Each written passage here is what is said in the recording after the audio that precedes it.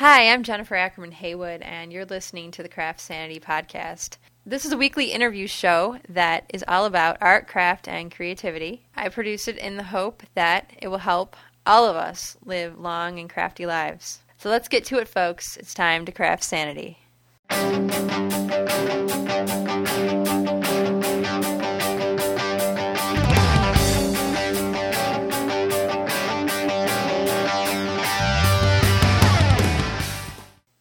Hi everyone, I'm back finally.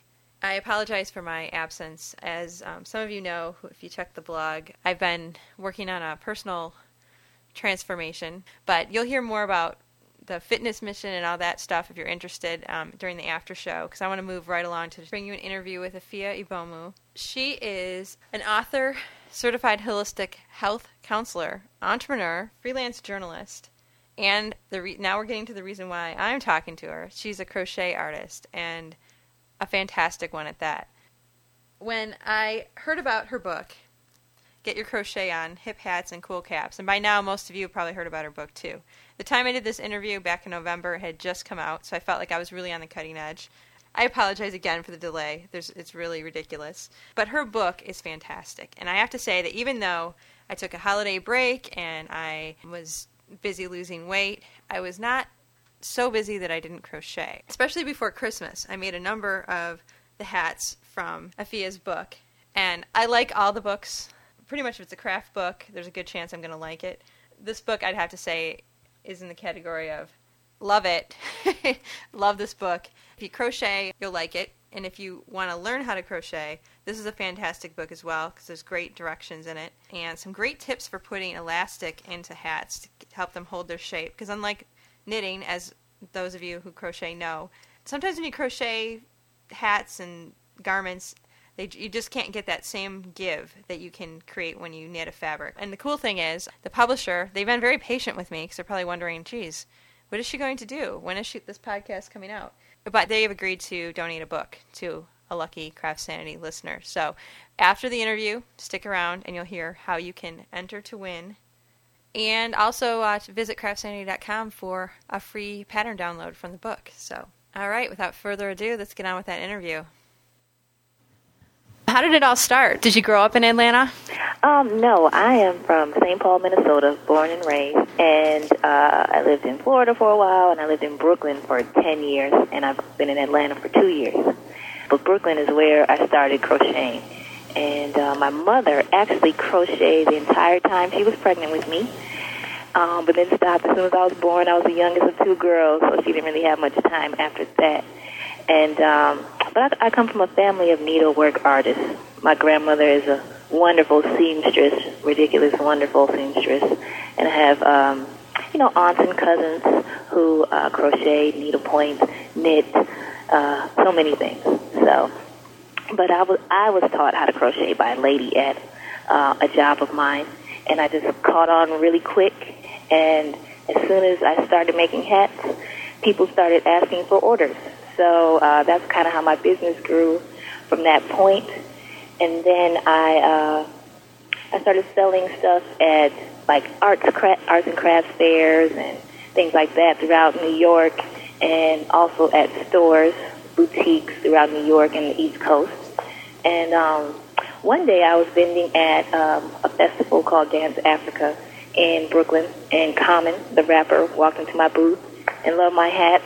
And ever since that point, I think I've made him at least 100 hats, and that's not even exaggerating. Oh, wow. So he just calls you up when he needs a new hat. Oh, my goodness, yes. He doesn't really wear crochet hats too much anymore, but when I was making the majority of those. And he wore my hat in a video called The Light, and I also made something for Erykah Badu in that video as well.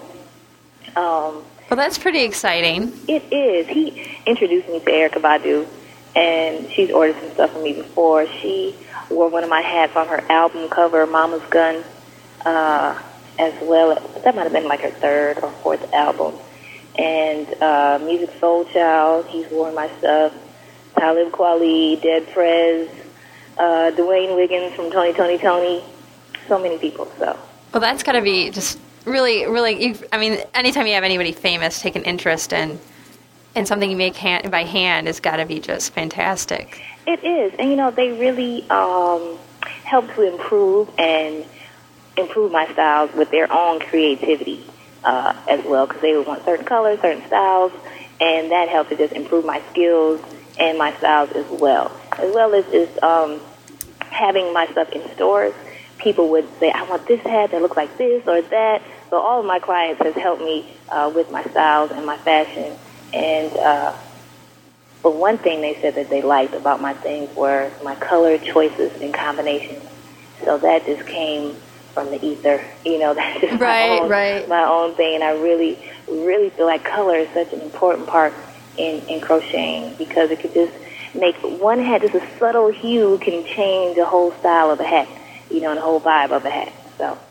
So do you? Well, let's back up too. Okay. You got started. How old were you when you started crocheting? Oh, I've only been crocheting for about 10 years, I should say. So. Okay, so you got real serious in your early 20s. Yeah, my early 20s. Okay, but this is kind of in you because your mom was crocheting, as you said, when she was pregnant. So kind of came. You got exposed to it when you were just in the womb. Exactly. And her specialty is Afghans, and she reads patterns. So she taught me how to read patterns. I was just kind of making them up on my own, but she really taught me how to read patterns and make my hats look more professional, weaving the ends in, and not letting things just look kind of junky and stuff. So she really helped me with that. So would you say that right away you started making hats, or did you make everything when you first started? I started off making bags because there was just like two squares you put together and you put a strap on it. That's how I started making, and those sold very well.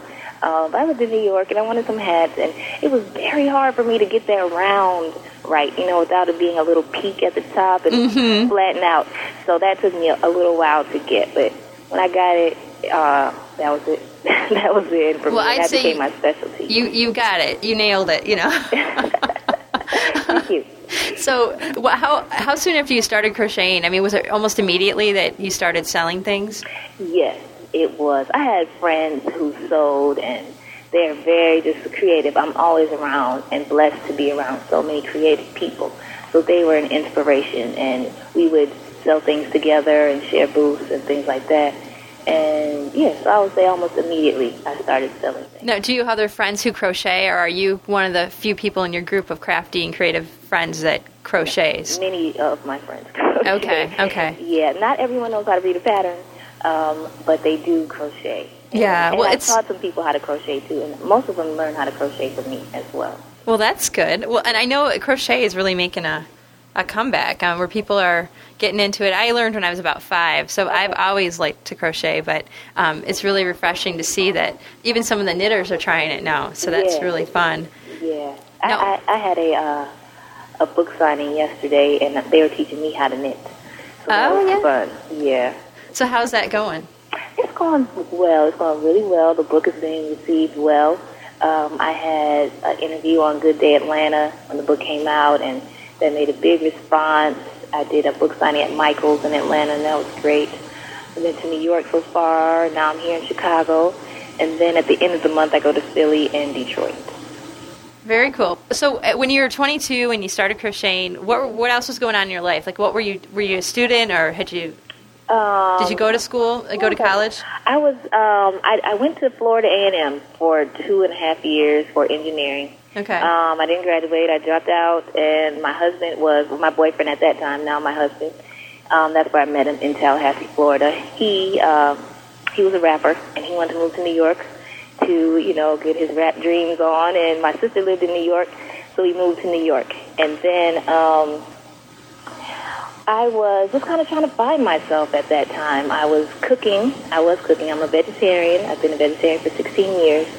And I was cooking at that time and catering vegetarian desserts for health food stores around Brooklyn and at festivals. And crocheting just started as a hobby. Mm-hmm. And it just grew to a business. Yeah. So it sounds like you've had that kind of entrepreneurial spirit in you as well, because you were doing the vegetarian catering business and then the hat business. So it seems like you just have a knack for being able to come with an idea and figure out a way to market it. I do. And my husband really helps me on that because his mind is great. and he helps me with my marketing. He's just an inspiration as well, doing his own thing. He's, you know, a musician and a rapper, and he has a few albums out, but he's also an author as well. He has 2 books out, so he is an inspiration. So what kind of books does he write? He has written an African name book. Okay. And he wrote that when I was pregnant, trying to find my son's name. And we went to Africa. I've been once, and he's been a few times. So we went just on a real deep search for that. He's also wrote a book called The Art of MCing. Oh, okay. About rapping and just helping young people learn how to rap and, you know, how to think of a concept for a song and how to deal with the music industry as well, if that's what you want to do. So. Yeah, because it's a tough industry. Yeah. I know absolutely nothing about it, but I just, from my observations, it seems like it's pretty tough. Yeah, it is. Yeah. So. Well, and what is your husband's name? The name of his group is called Dead Prez, and he is stickman of Dead Prez. Okay. It sounds like your husband's a great supporter of what you do. And how many children do you have now? 1. One. Okay, boy or girl? Boy. Okay. He's 5. His name is Itfuela. Oh, wow. And that's a wonderful name. And it's an African name? Yes, it's from Botswana. Oh, wow. The language is Setswana. Okay. And so what does it mean in African? It means to defend yourself. Okay. Uh-huh. Okay. Well, that's a good strong name. Uh-huh. Yeah. So have you taught him to crochet yet? No. He's just kind of running around the house. But he does like to make necklaces and things like that with my yarn and beads. So he's pretty crafty and creative himself. Well, that's great. And it sounds like you're the fact that you're an artist gives you some freedom to probably be at home with your son. And do you just work out of a home studio? Yep, at home. My office is at home. I'm also a health counselor, and I have my website up, so I do all of that as well. Okay, so you're a health counselor from home? Yes. Okay, so you work with clients that are... Mm-hmm. I'm not at the moment because I'm working on my 2nd crochet book now, and this book just came out. Okay. But I do have, like, vegetarian recipes on my site, as well as people can ask me health questions and stuff like that. Oh, and okay. Next year, I'm going to be putting out a vegan soul food cookbook and guide. Oh, wow. Yeah. Well, you're just so creative. Thank you. How wonderful. That's just fabulous. My 2nd book, The Get Your Crochet On, is going to be tops and accessories. Excellent. I was going to ask you, because I saw on some of the photos in your book, it looked like... Well, it looks like on the back of the book, in your author photo, it looks like you're wearing a crocheted top, and you can only see part of it. Right. But I'm like, man, I really wonder. That looks like it's cool. But I'd like to talk a little bit about your design process. Okay. Now, when you're trying to come up with a new hat design, or whether it's a top or accessory or whatever, how do you do this? I mean, where do you start? Do you pick your colors first, or do you sketch out a design? Well, for the first book, I was just inspired by Brooklyn, because there's a lot of people with locks and rastas, and they crochet, and they have their own sense of style. Brooklyn has its own sense of style that is very unique to Brooklyn. So that was an inspiration for me, and as well as old movies, like 70s movies. Like one had in my book, Mellow Moods. I saw a hat very similar to that in some old black movie. I'm not sure what movie that was, but I saw that hat. I was like, oh my goodness, I love that hat. I must make it. So I'm inspired by everything. I'm inspired by new fashions and styles. Entertainers, they definitely wear things that inspire me. And I will, for my hats, I kind of just make that up myself in my head, but for my tops and belts for this next book that I'm doing, I will get I'll get a shirt, and I'll kind of take the measurements on that shirt and sketch it out, and then try to make it from that point. I see. So you'll take things that you might have in your closet or something you see, and just make it into a kind of a fiber-based fashion. Mm-hmm. Yeah. Mm-hmm. Well, it sounds like you are just able to basically recreate anything you see, because in your book, Get Your Crochet On, Hip Hats and Cool Caps, which when I got it, I just was like, oh, this is the book I've been waiting for. Okay. Because I think one of the things, and I don't know if you agree with this, but I mean, there are so many knitting books out there, and I love knitting. I absolutely love knitting. But I think that if you like to crochet, up until very recently, the patterns for crochet, those crocheters out there just were not I mean, do you feel that way too? I definitely feel that way. And that's what helped me that inspired me to do this book. Yeah, because I mean, this book is so cool. And I think crocheting has this, for some reason, people still think, that people are just, if you crochet, it's got to be a little cozy for your toilet paper roll in your bathroom, which there's nothing wrong with making those. But I think they think crafts show at the school gym with an old lady sitting on the other side of the table and just, and not saying that older women are not cool, because they are, but I just think the whole craft is totally underrated.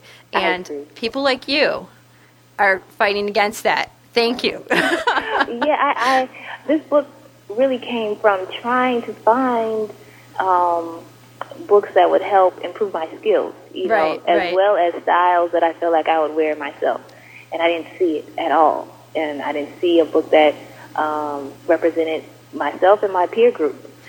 So that really inspired me to kind of do a book myself. Right, because beyond just the whole knitting versus crochet thing, I think it is interesting. I mean, because I think also there's not a whole lot of diversity in the craft world. At least it's represented in mainstream publications.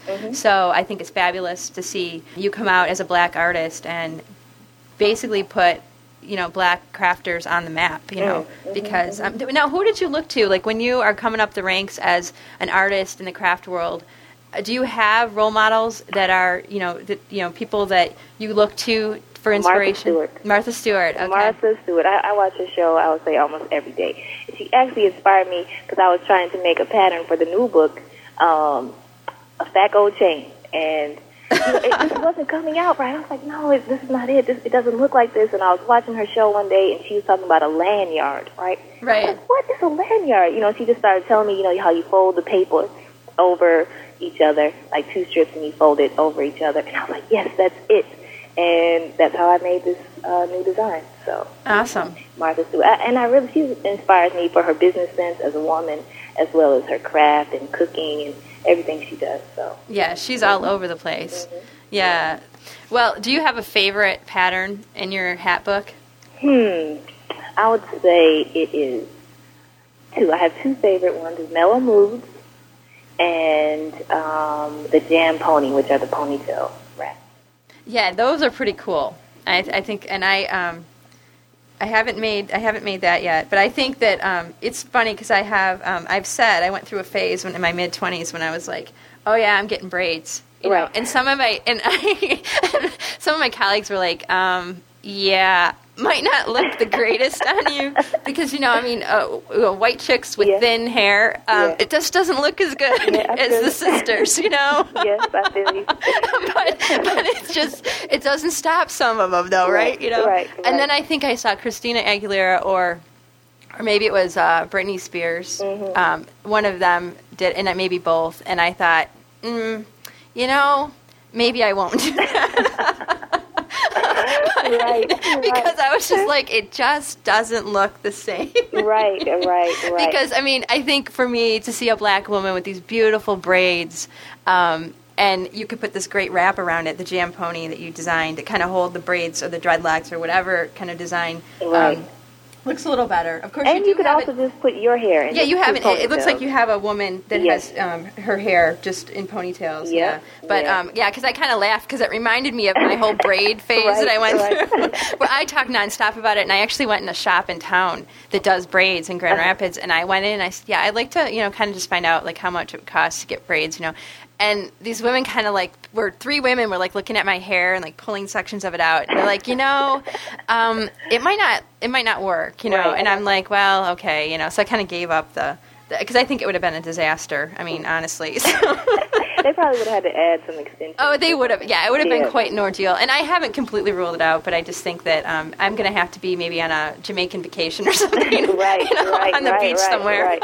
And you just got to find a style that fits your, you. So yeah, and that would just be kind of like me thinking it's beautiful on black women and wanting to do it myself. And sometimes it just isn't enough to make it look good. Some women can carry it off, but I don't know that I'm one of those women. So anyway, but the Jam Pony, maybe what I'll do is just make one and put it around my ponytail without getting braids in my hair. And that style was inspired because I have some leather ponytail holders just like that I got at this indigenous Native American festival. Yeah, it's very Native American style. Yes, yeah. Yes, and I always got compliments when I wore them, so I was like, I'm going to crochet those. Yeah. Yeah. Well, they look really cool, and I think it's something, and I haven't seen that design. I mean, I've seen, the leather version, but I have never seen anything crocheted like this. So you're clearly influenced by everything you see. Everything. And my colors, I'm influenced by nature, mostly nature, and, I'll say everything around me, but definitely nature, the seasons.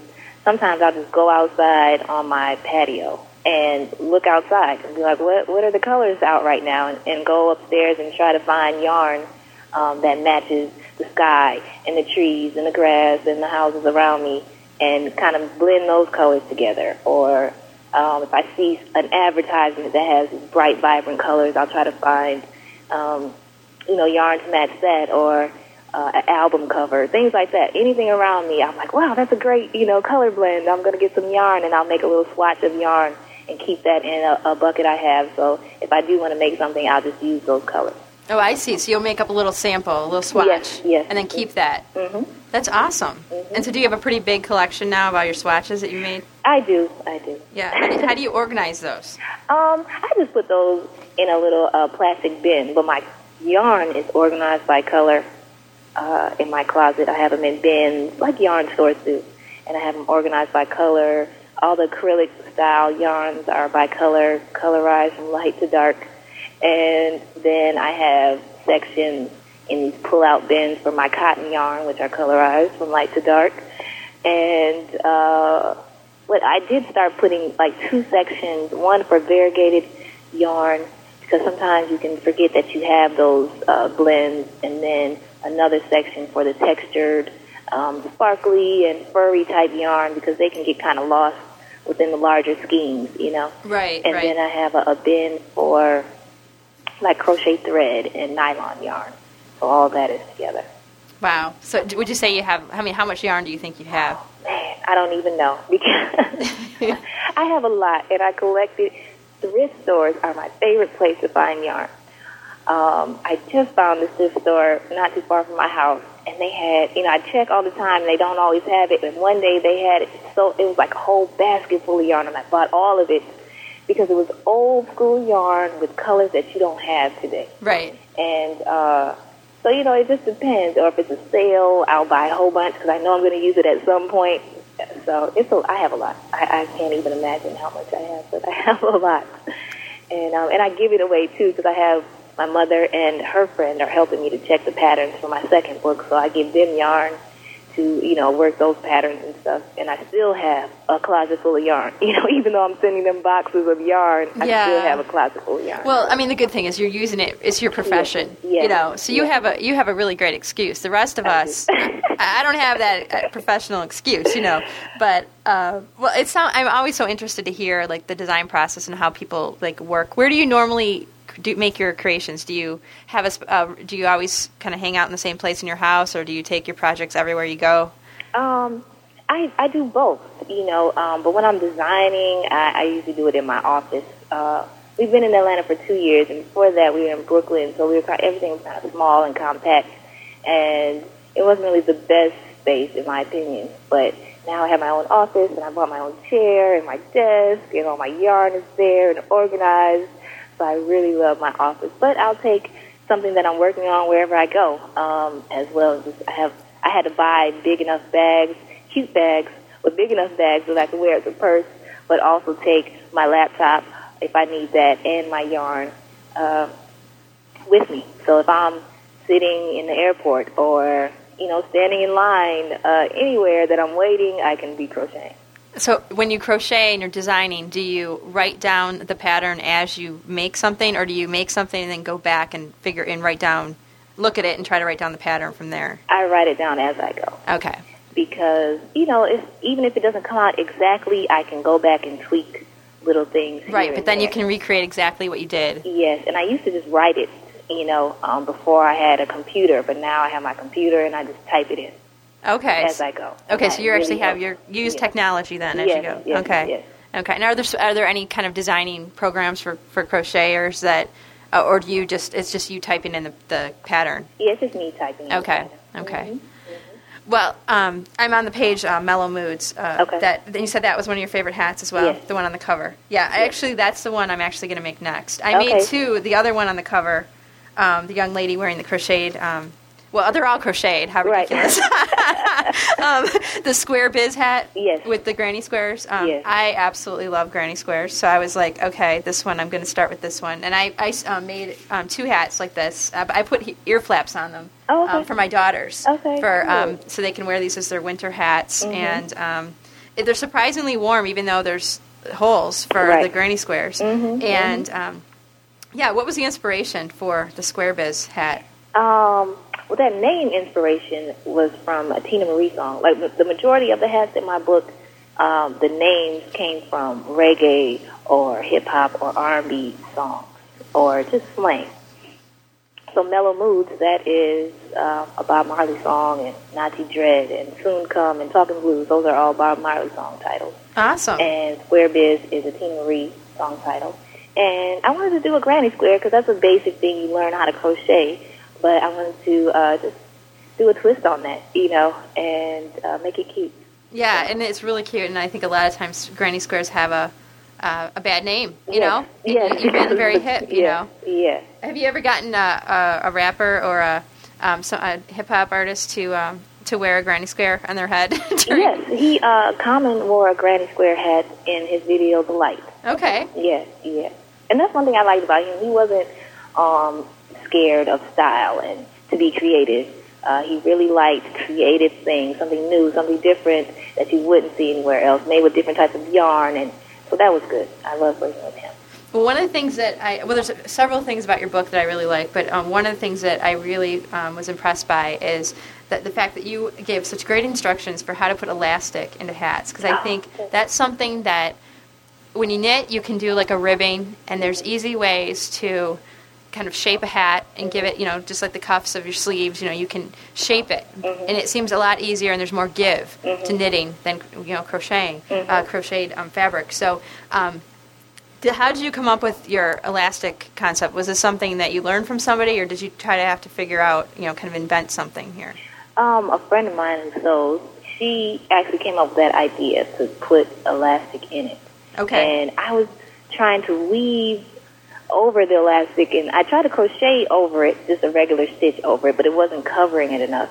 So then I was trying to weave it over it, and that was just taking too much time. And then so I just really tried to come up with a way to cover it and crochet it over it where it would be quick. I like things to be quick. I don't really have a lot of patience, so that's why I can't really knit too well, because it's for me personally, it takes too long. It does take a lot longer than crocheting, for sure. Yes, but that's why I like hats and things that are quick to make. Because I like instant gratification, So what I did for the covering elastic is similar to, I would say, a puff stitch. Okay. So it took me a little while. It took me a few months to really get that down. But I've been doing it for a long time, and it really keeps the shape of the hat, and you can keep it for years. I know people who've had their hats for like 8 years, and they still wear it, they still rock it, the elastic's still in it, and it still keeps its shape. So. Yeah, well, and that's the thing. Like when you first make a hat, they fit pretty snugly, Yeah. But if you keep wearing it for, just even a few weeks, they stretch out, and suddenly they're not as warm anymore because the wind's blowing up the side of your hat, Exactly. So that's a great concept too. The other thing I thought was cool is that you don't recommend any particular kind of like high-priced designer yarn. I know that's something that, a lot of books you pick up these days have like, okay, you need, 12 balls of XYZ yarn that's so expensive, where you go out and you want to buy a hat or make a hat and you realize it's going to cost you $50. Exactly. And a lot of people making things handmade, they don't have the money to, Exactly. That's why a lot of people decide to make gifts for friends that are handmade because they don't have the money to go out and spend, $80 on a fantastic store-bought gift. So, so what is your philosophy as far as yarn goes? It sounds like you said you like to go to thrift stores and get it. What do you think about the folks that advocate? Acrylic has a bad name.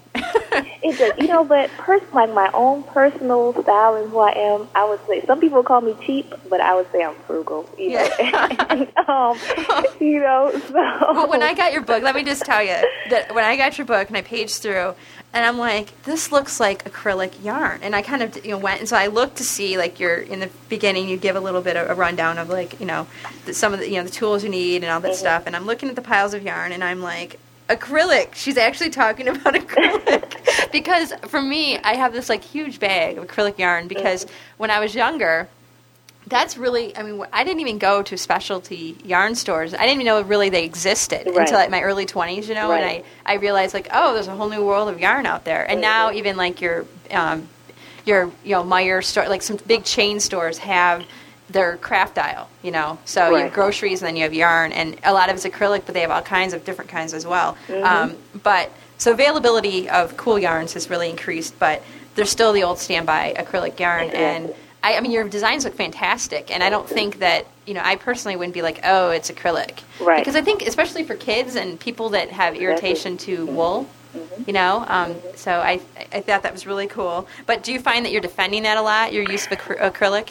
You know what? I heard something last night at that yarn party I went to, and one girl was like, "Yeah, this one girl, she's a yarn snob, and you just use these basic yarns."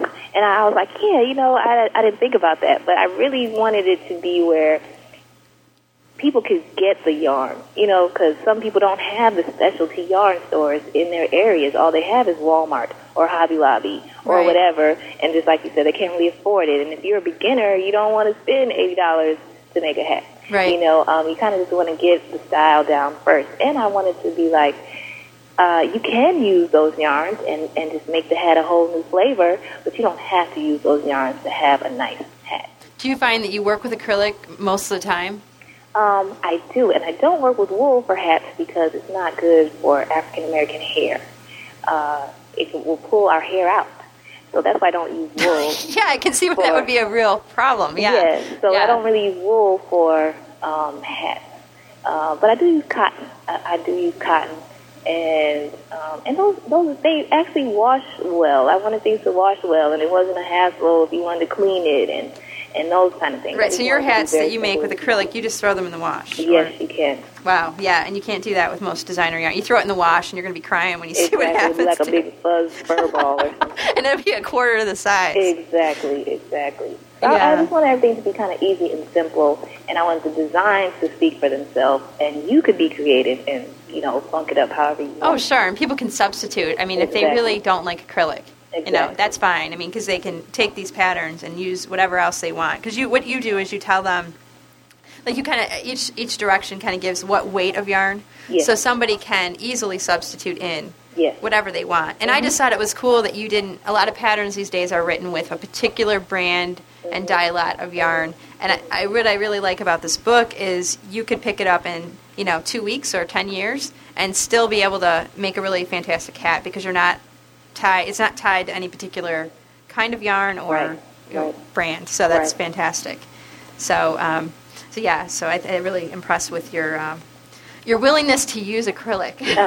And I didn't really know that was a big issue either, because... At what point did you realize? When did people start saying stuff about acrylic to you? Really not till I went on the tour. Yeah. Because in Brooklyn... it's not a whole lot of specialty yarn stores, but I would go to one in specific called Smiley's, my favorite yarn store, because they still had acrylic, and then they had wool, and they had cotton, but they would have nice colors and very nice acrylic.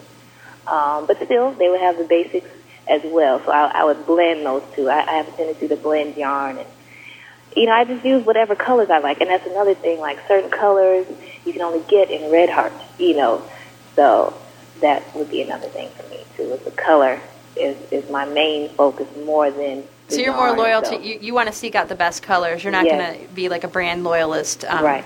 Even though I have my certain brands that I use, I am about color, and I use certain brands because of their colors and their availability. Mm-hmm. So.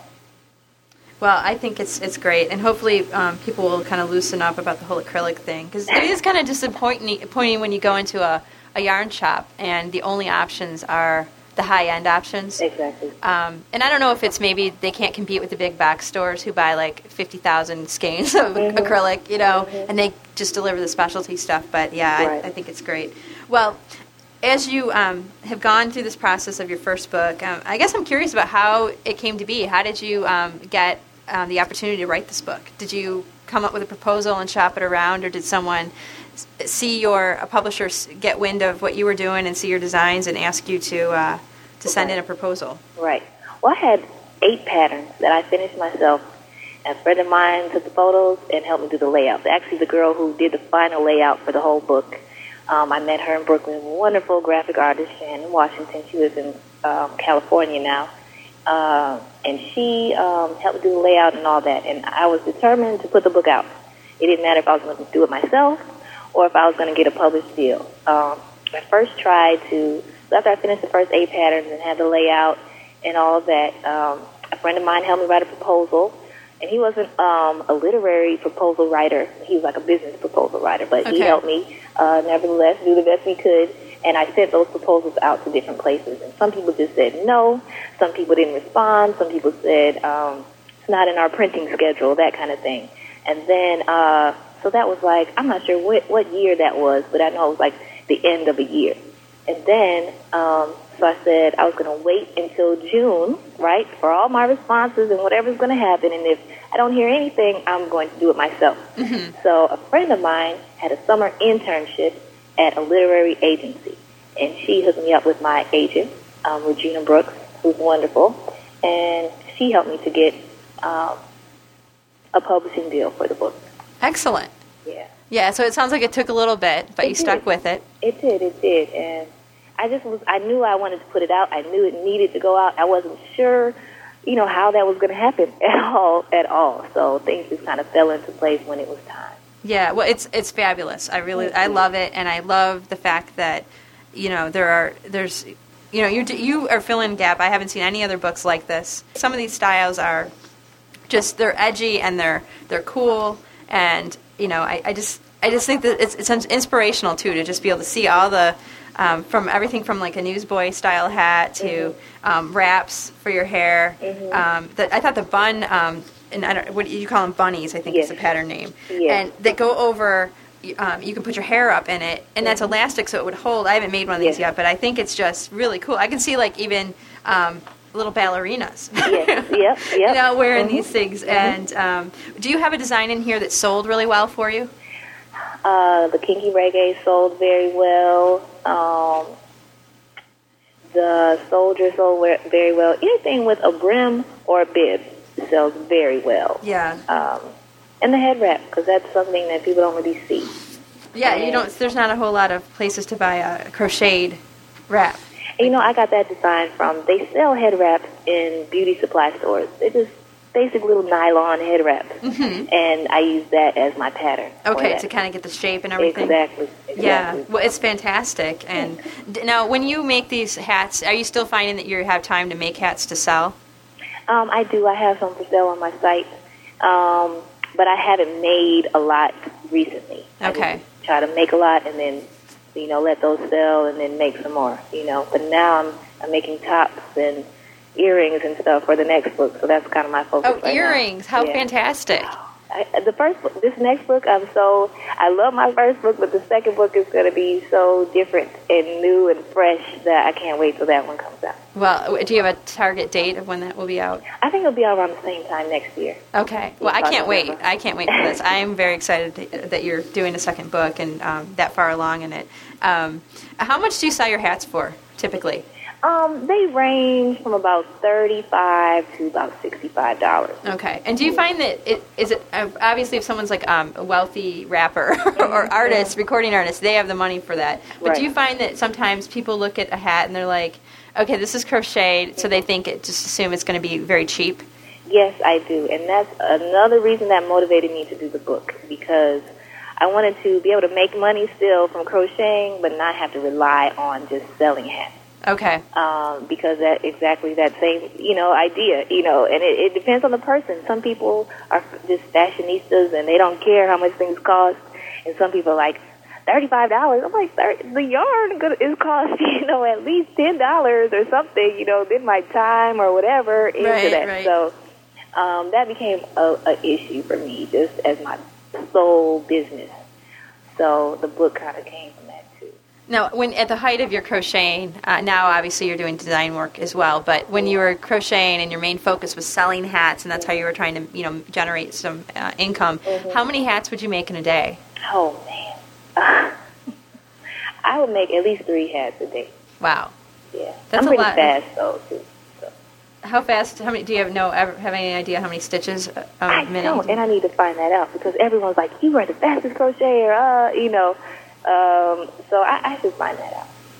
So. Yeah, you might be able to give some of those record holders a run for their money. Yeah. Yeah. Now, do you teach classes as well? No, not right now. Yeah. Do you want to do that at some point? Maybe so. Really, after I finish the second book, my focus is going to be more on health. Okay. On health books, but I do know I want to do more crochet books. Definitely, I have ideas for about 10 more books. So, yeah. There will be more books coming. Yeah. Well, it's just a great book 'cause it's different, like I said, than other books out there. And what kind of response have you gotten on your tour so far? A great response. People are saying the same thing you are. Like, there's nothing out there like this. I love these styles.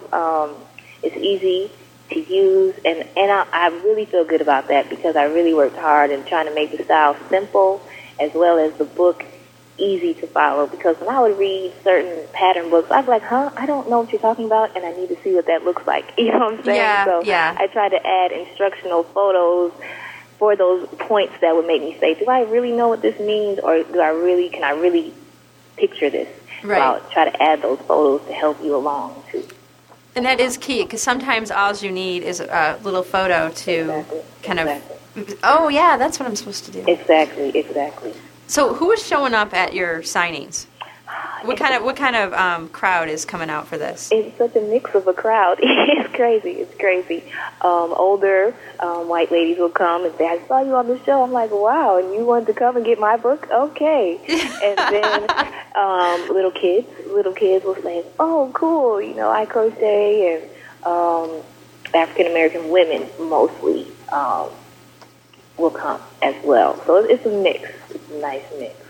Well, and one of the things that's really cool to see. Oh, and I just flipped to the back of the book, and I can see. I think I saw the whole outfit somewhere. And yeah, inside the back page, you can see your whole top that you made. Mm-hmm. Yeah, because I said earlier that you can only see a part of it. But if I look inside the back cover, oh goodness. Well, I think getting back to your description of who shows up at your signings, and that's really great to see that. Everybody is buying into this, and everybody likes it. It's not just because I'm sure you didn't write this just for black female crafters. But at the same time, though, it's great for other black female crafters to have a role model. Because if you go to your local yarn shop and you see only white grandmas in the aisle, then a little girl might not see herself having a future as a crochet designer. Yeah. And now. There's because there are no. I'm just not aware of a lot of authors of books like this.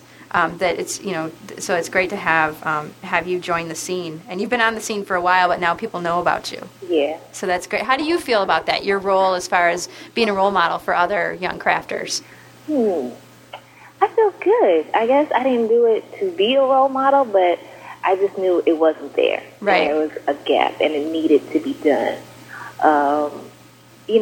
So it feels good. It's exciting. I feel blessed and honored at the same time because I know that these designs and things that I do, I don't know where it comes from. It just comes from inside me, and my color choices and all that just comes from who I am, and I just give thanks that I can share that. Yeah, and well, I'm thankful too because I really love the work you do, and I'll be excited to see your second book. And so it sounds like you have your second book coming out, and are there any other things we might see you're working? Do you have any other projects, crochet related projects underway? Not at the moment. Right now, my focus is the book and getting it finished. I'm already behind, but soon it will be in, So that is my focus, is just getting, because this book was a little bit more difficult because it's top, so you have to do every size and make sure the sizing is correct. Right. Well, and tops take longer than hats, probably, yes, for the most part. Definitely. And this is, there's going to be more patterns. There's going to be 30 patterns. The first book was 20 patterns. So, And what kind of styles is it going to be a vast variety, or is it one set style, or what do you? It's a variety of tunics and tank tops and halter tops and earrings and a few different belts, like the wide belts that are in right now, and jewelry, bracelets, necklaces, things like that. And does the jewelry have any kind of beadwork on it, or is it all crocheted? No, it's all crocheted. That's awesome. I haven't got into the beadwork. My mother says it all the time. You should have beads. I'm like, I'm not ready for that yet. Well, I think it's kind of cool. I just saw a knitted design recently it was like a knitted I-cord thing with like beads knitted right into it. And it was fabulous. And I'm thinking, wow, that's really cool. And it's comfortable jewelry because it's not going to, it's soft. Right. So it's kind of great. And I thought it's great for kids too. So do you have advice for other designers out there, the up-and-coming, crocheters out there, if they're trying to get into pattern writing? What kind of advice do you have for how to kind of get into that? I would say learn how to read a pattern. A lot of people don't know how to read a pattern, so really focus on learning how to read a pattern and be creative, kind of just step out the box and trust yourself and your own fashion sense. Yeah. That's what I would say. Yeah, and it's just, kind of, I guess, write your own style. Yes. Do you wear crocheted hats a lot? I did when I lived in New York, and I'm in Atlanta now, so it's not as, cold there, but I do in the winter. Yeah. And do you find that people have you ever sold a hat right off your head before?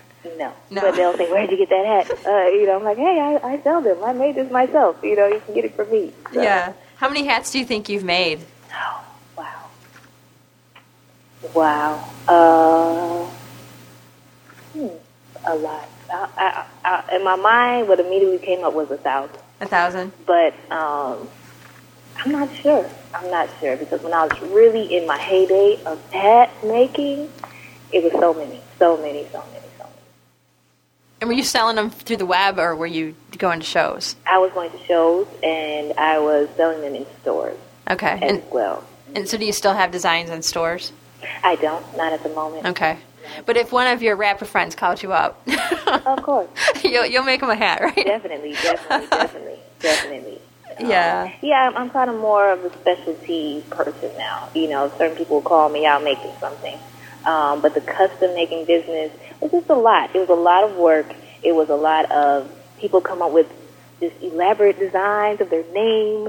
Oh, really? You would crochet people's name into their... No, but they wanted Oh, they wanted you to. Because I was going to say, that would be so hard to do. Exactly. So, they come up with these designs that they just have created in their mind. Probably by next week, Exactly. And then you'll be like, that'll be $10,000, please. Exactly. So that kind of thing. It just became a little stressful in that sense. So I kind of had basic styles. And the book came with, like, my basic, most popular styles. And that people like, and that you can just switch up in different colors and sizes. And I was like, okay, these are the styles I have, and this is what you can choose from, that kind of thing. Well, did you hesitate at all when because you've been, selling hats, and some of the same designs that are in your book, I'm assuming, you've been selling those. Now, did you find that when it came to the point where you're writing your book, and you're thinking, okay, this is my style, these are my designs, and now I'm releasing them to the world. They won't be secret anymore. Did you have any reservations about that? I didn't, but people around me definitely. People around you did. Like, you shouldn't sell it. You should patent it. You should, all these things. But I was like, hey, man, you can get it from me if you choose, because, another thing is everyone has their own style of crochet. Even if they make the same exact pattern, it will not look exactly the same. So I feel like I have my own touch. So even if you get it from someone else, you're not going to have mine, So that kind of thing. And, I thought about it. I thought about a lot of different ways to do it, but I felt like this was the best way for me to do it. Yeah. Well, and it still puts your designs out there, and if anything, it probably expands your your market a little bit, because I mean, people hear about you that didn't hear about you before, and you decided you want to go back to selling hats on a full-time basis. I'm sure people would want them. Well, my goal is to be more like a Martha Stewart. Oh yeah. And just to have that information for people and make it easy for them and accessible and that kind of thing. So they can do it themselves. Exactly. Well, and I think that's what a lot of people want these days. Yes. I mean, obviously, if you're a recording artist and you like a style, you're not looking to crochet a bunch of hats for everyone in your crew, to be in a video. Right. But it's kind of cool to have that, tap into. You have a market of those people who know you're around and you're willing to make a hat, but then to also be someone out there putting your designs out into the world, and you probably get a kick when you see what people have made. Yes. Based on your book. Have you seen anything like totally funky that you're like, wow, I can't believe that, came from my design? No, I haven't, because the book just came out. Okay. It just came out. But people who have bought the book from a store have gone to my website and said, I love your hats. I made this hat in 3 hours, and it's great. And, I wouldn't even have thought that I would love it, but I do, and I made it for someone, so that feels good. Do you encourage people then to go to your website and post pictures of what they did? I don't have space for that now, but okay. I probably will soon. I probably will really soon. And I do want to get like a kind of contest going on in a place where people can come and see other work and talk about crocheting and things like that. So. Well, I think that'll be really fun. And when is your website? It is getyourcrocheton.com. Okay. But that goes to my site, which is natural.com, NATTRAL.com. So that is a mix of everything I do. Natural stands for natural health, true culture, and real style. All right. Well, I don't know if you have any advice or any words of wisdom you want to end with, or anything that you want people to know either about you or about your work, things I haven't asked you. I would just say be creative, be innovative, step outside the box. Don't let people tell you can't do it, because you can, and trust in yourself, and don't stop. And check out my site. I have a lot of things, and I'm going to have a lot of more upcoming things this next year, too. So. Okay. Well, it sounds like we'll hear more from you as far as health goes. That cookbook sounds great, too. Thanks. You don't rest, it sounds like. I don't. I don't. My husband, he's trying to get used to it, but hey, I've always been this way. Yeah. I have. Well, it sounds like you're happy, and that's the thing. I mean, if you're busy but you're happy, yes. I mean, more power to you. I love doing what I want to do. It's okay if you're doing what you love to do. If you're doing what you don't want to do and you have to work all the time, that's another story. Right. But, right. Well, I wish you the best of luck, and I'm going to enjoy. I'm going to make the hat on the cover next, and Great. I'm looking forward to that. So I thank you so much for the effort for sharing your patterns with the world. I know I was like celebrating. I came in the mail and I was like, I could not wait to open this book. And I'm I showed my husband. I'm like, yeah, look at this book. And he's just kind of like, okay, he's just not into crafts. Like, he doesn't really know what a good book compared to a bad craft book is. Right. I mean, it's all craft book to him, But yeah, I really love it. So I'm going to be making tons more hats. Thanks so much. All right. Okay, I'll see you later. Bye. Okay, bye. Thanks to Afya for being such a great guest, and also for being so patient and bearing with me as I took forever and a day to finally produce this show. And thanks to all you listeners for sticking with me. Thanks to Taunton Press for allowing me to post a project from Afya's book, and also thanks to Afya for going along with that. Also, check out on the CraftSanity webpage the pattern for the Kinky Reggae hat. You can download that on the site. So enjoy. And now that you've heard me gushing endlessly about Afya's book, you're going to get a chance to win a copy for yourself. So all you have to do is simply post a comment on the blog, then copy it into an email message to me with your name and mailing address, and I'll get you entered to win. Oh, yes, and very importantly, I don't want to forget this, a special thanks to Lori in Dallas, Texas, Regina in Newark, New Jersey, and Charlene in Audubon, Pennsylvania. These 3 ladies supported my show with a donation or a purchase of a t-shirt or pin, even though I wasn't producing shows. So I really appreciate that, ladies. I have 2 more interviews I taped last year before I start taping a whole new batch of interviews. Who do you want to hear from this year? Let me know. And I want to make this a little more interactive too. So when you suggest something, please send me also the questions you have for these people. So what I'm going to do is I'm going to let the music play here. So those of you who are interested in the craft portion of the podcast can go on your merry way and tune out. Thank you to everyone for listening. And those of you who are curious about this fitness mission that I was on and what I've been doing recently, stick around after the music and hear a little more about what I've been up to. CraftSanity, my friends, it works for me. Thanks for listening to the CraftSanity podcast with Jennifer Ackerman Haywood. Visit CraftSanity.com for more information about today's guest and links to subscribing to the podcast. Want to support the show? Follow the link to vote for CraftSanity on Podcast Alley once a month. You can also make a donation or buy goods at the CraftSanity store. Have a suggestion for a future guest or have other feedback? Email Jennifer at CraftSanity.com. Thanks again for listening to CraftSanity.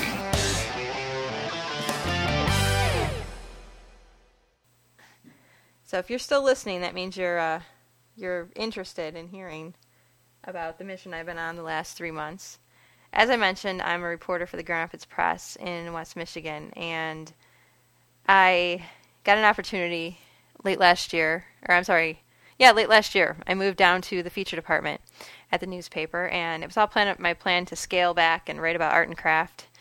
I didn't expect at all to have an opportunity to take on this get in shape girl thing and write about it. It turned out to be one of the most humiliating and exciting experiences of my life so far, because the humiliation came when they took the before pictures of me on an exercise bike wearing a ghastly outfit where I'm kind of leaning forward. I mean, you can just imagine what happens. Gravity kind of takes effect, and it's just not good. From that day on, decided that the only way to survive the humiliation of this was to put as much distance between me, my current reality, and that photo. I just had to change reality, and so I focused on that. And I have to say, after sweating daily, making healthier food choices, I really was able to surprise myself a little bit. I lost 21.5 pounds in 3 months, actually defined my arms a little bit. I kind of teamed up with a personal trainer at the Y, a guy named Gary. He has seen me through pretty grueling workouts. He is very tough, and I, at times, did not fully appreciate his habit of kind of laughing, actually not kind of laughing when I was struggling to complete the workout. And, if anything, it made me a little bit irritated, which in turn was motivating because I got a little steamed, got a little ticked off, and worked harder. So he kind of knew, I think our personalities meshed pretty well because he knew which buttons to push to irritate me just enough to work harder, but not launch me into full blast rage. So I really grew to actually appreciate that talent that he has. It was fun to get an opportunity to try to inspire other people that, look, hey, if I can do this, then you can do this. So when I ran 7 miles and was like, well, I didn't run 7 miles starting out, but I kind of worked my way up to 7 miles and, and then 8.5. And then after that, I ran like 10 or 12. And then last weekend, I just did the 25K race course as a practice run, and that's like 15.5 miles. And I've never run that far before in my life. And so to be able to bounce back from a couple C-sections and really change my physical appearance in 3 months, I'm so grateful to have had that opportunity and have had the public support from strangers. Heck, some of you listeners found me at work, Googled my name, and sent me email at work encouraging me to stick with this. And I really appreciate that, because there were times when I thought, man, I have really made a huge mistake. I still miss drinking Pepsi. I will be totally honest about that. I drink mostly ice water now, or lemon water. But I am so much happier than I was, and because I just feel like I'm more alive than I've ever been, because I'm running and swimming and just being active, and it's a great stress reliever. And anyway, that's what I've been up to these last few months. And for me, it's not a weight thing. I'm not trying to be a certain magic number. I'm just trying to get, myself in the best shape I can be. But I'm not doing it to the point where I'm, it's not going to take as much time away from this podcast anymore, because I've got kind of threw myself into it, committed to it, and gave myself a great head start, and now I just have to figure out the best way to maintain for the long haul. I think if anything, though, it did give me some clarity about what I'm doing on this show, because I would, guzzle Pepsi before, and I would spend about 10 hours a week trying to produce shows and tape things, and I was, working on the website, and I was tired all the time.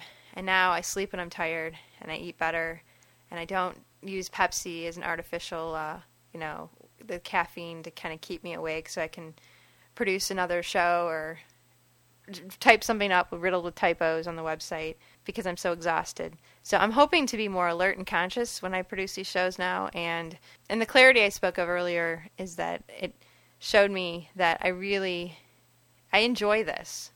I really enjoy this. And another interesting thing that happened, again, this is old news if you guys have looked at the blog, but I did an interview with Vogue Australia, with a reporter from Vogue Australia, and it's just an email interview. And I've done some of these interviews before with, and then I never see the outcome. Like, I never know what's going on, especially if it's in another country, the interviewer. So I don't always see what's published. But I got an email from somebody who said, yeah, I was on a plane and I saw a story that had you were quoted in Vogue Australia. And I'm like, wow, no way.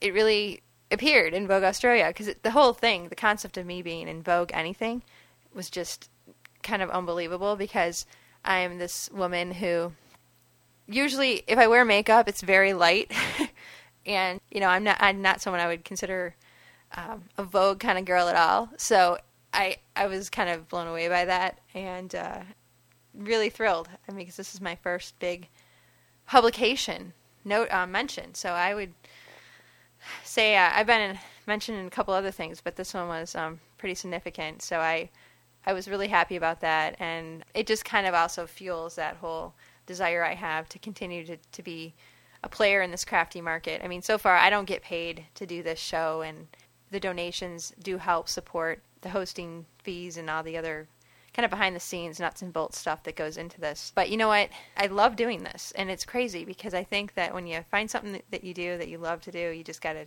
keep doing it. So that's my plan. I'm going to keep doing this as long as I can, and I want to make it better. So any suggestions you have, things you'd like me to do, people you'd like to hear from, let me know. Yeah, so I think that it's been quite a whirlwind these last few months. And I'll post some links so you guys can see the evidence, the before and after photos. There's a pretty big difference, I'd say. When someone had written me, and I should address this, someone posted on the blog how I lost the weight, like how I was able to, find the time to do it. And I have to say that, there's a couple things. First, I ate like a bird. So I didn't eat till the point where I was full to capacity. And I also made sure that I broke a sweat every single day. So I did some kind of cardiovascular exercise every day, and then on top of that, I did strength training 3 times a week, and the strength training was at least an hour. So, for me, everyone has to figure out the best way to, if you're making a change, it's really a lifestyle change, and you have to be ready to do it, because I needed to do it for a while. I ended up pregnant twice, and before I was pregnant twice, I had let myself get to, weight where I was overweight before I got pregnant. So I think that, that obviously didn't help when I was trying to slim down after being pregnant. But for me, what I knew was going to work is if I got a personal trainer. And what I found is that it was worth the investment, because I really wanted to have a partner in this. It helps when you go into the gym and you're not feeling so great, and you're like, oh man.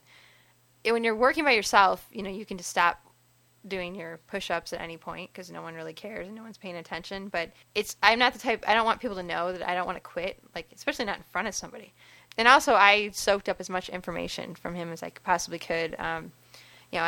He not only showed me how to strength train and get the most benefit out of my workouts, but he also taught me how to box, which I absolutely love. And here's the best part. I uncovered the most fabulous detail, that his wife crochets. Yes, of course. I always ask anyone I meet if they or someone they know does any kind of art or craft. It's a strange question, I know, but it's one of my top questions that I ask. And I'm always absolutely thrilled when I hear yes. And turns out my trainer is a painter and a writer, and, pretty Renaissance himself. So it was just overall a lot of fun. So I recommend that if any of you out there are thinking about changing your life, whether it be trying to lose weight, get back in shape, start running competitive road races again, encourage you to do it. I mean, it is hard. The first part when you start training for something, it's hard to get yourself motivated because it's pretty painful, especially if you're trying to start working out again. It's a little rough. If you can stick with it for at least a month, at that point you're going to start feeling less soreness and it's going to feel more like a routine. And then what happened to me, which I didn't really anticipate, is I got completely hooked on road races. I'm going to do the Riverbank Run here in Grand Rapids, and that's a 25K, and I think that's going to be a lot of fun. If anything, it's giving me this kind of renewed sense that if I really want to do something, I can do it, and all of us can. It's just like you just have to commit to it. Because one of the things I had to learn the hard way is I can't do everything. Because I know when I'm doing too many things at once, nothing really seems to be coming out very well. So, alas, some of my shoddy podcasts in the past. So I'm going to try to kind of be a little more selective about how I spend my time and give myself some time. Whether that's my time on the road when I'm running, and I like to feel that competitive spirit run through me as I'm racing the clock and other runners out on those road races. And it's just I just feel like I have an extra bounce in my step now that I'm feeling healthier. So I encourage all of you, if there's some goal you have. One of the things I do, and I recommend to everybody, is I have a list of things I want to do. I call it my things I must do before I kick off list. And this 25K that I'm going to hopefully run, knock on wood, that I don't get injured, on May 12th, I mean, that has been on my list ever since I moved to West Michigan and heard about this race. I'm like, oh, yeah, I'd love to do that race. Well, this will be the 9th year that I've said, oh, yeah, I'd love to do that race. And then I just never would do it because I wouldn't train for it. And so this year I'm training for it, and it'll be really exciting to cross that finish line, especially going from this pathetic, chunky girl on a exercise bike back in January to in May, if I can appear as a relatively fit woman who's running and, able to finish this race without collapsing. That's my goal. So I hope this is maybe a good reminder for you that, especially the moms out there, I think a lot of times when you step away from the center of the universe, when you have a child and your child is the most important thing, or your children are the most important things in your life, you kind of try to take care of your family and everybody else, and or just wear yourself down, or maybe you don't have kids but you're just involved in so many things.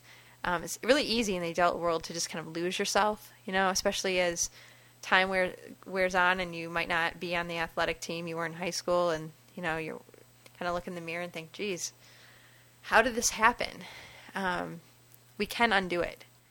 It's hard, but you can do it. And then once you do that, it's a very empowering feeling because you feel like you can do anything. Anyway, it feels great to be back podcasting again. I really missed chatting with all you folks. And thanks again for the email and all the encouragement. I really appreciate that. And I wish you the best. And once again, let me remind you to craft sanity, my friends. It works for me.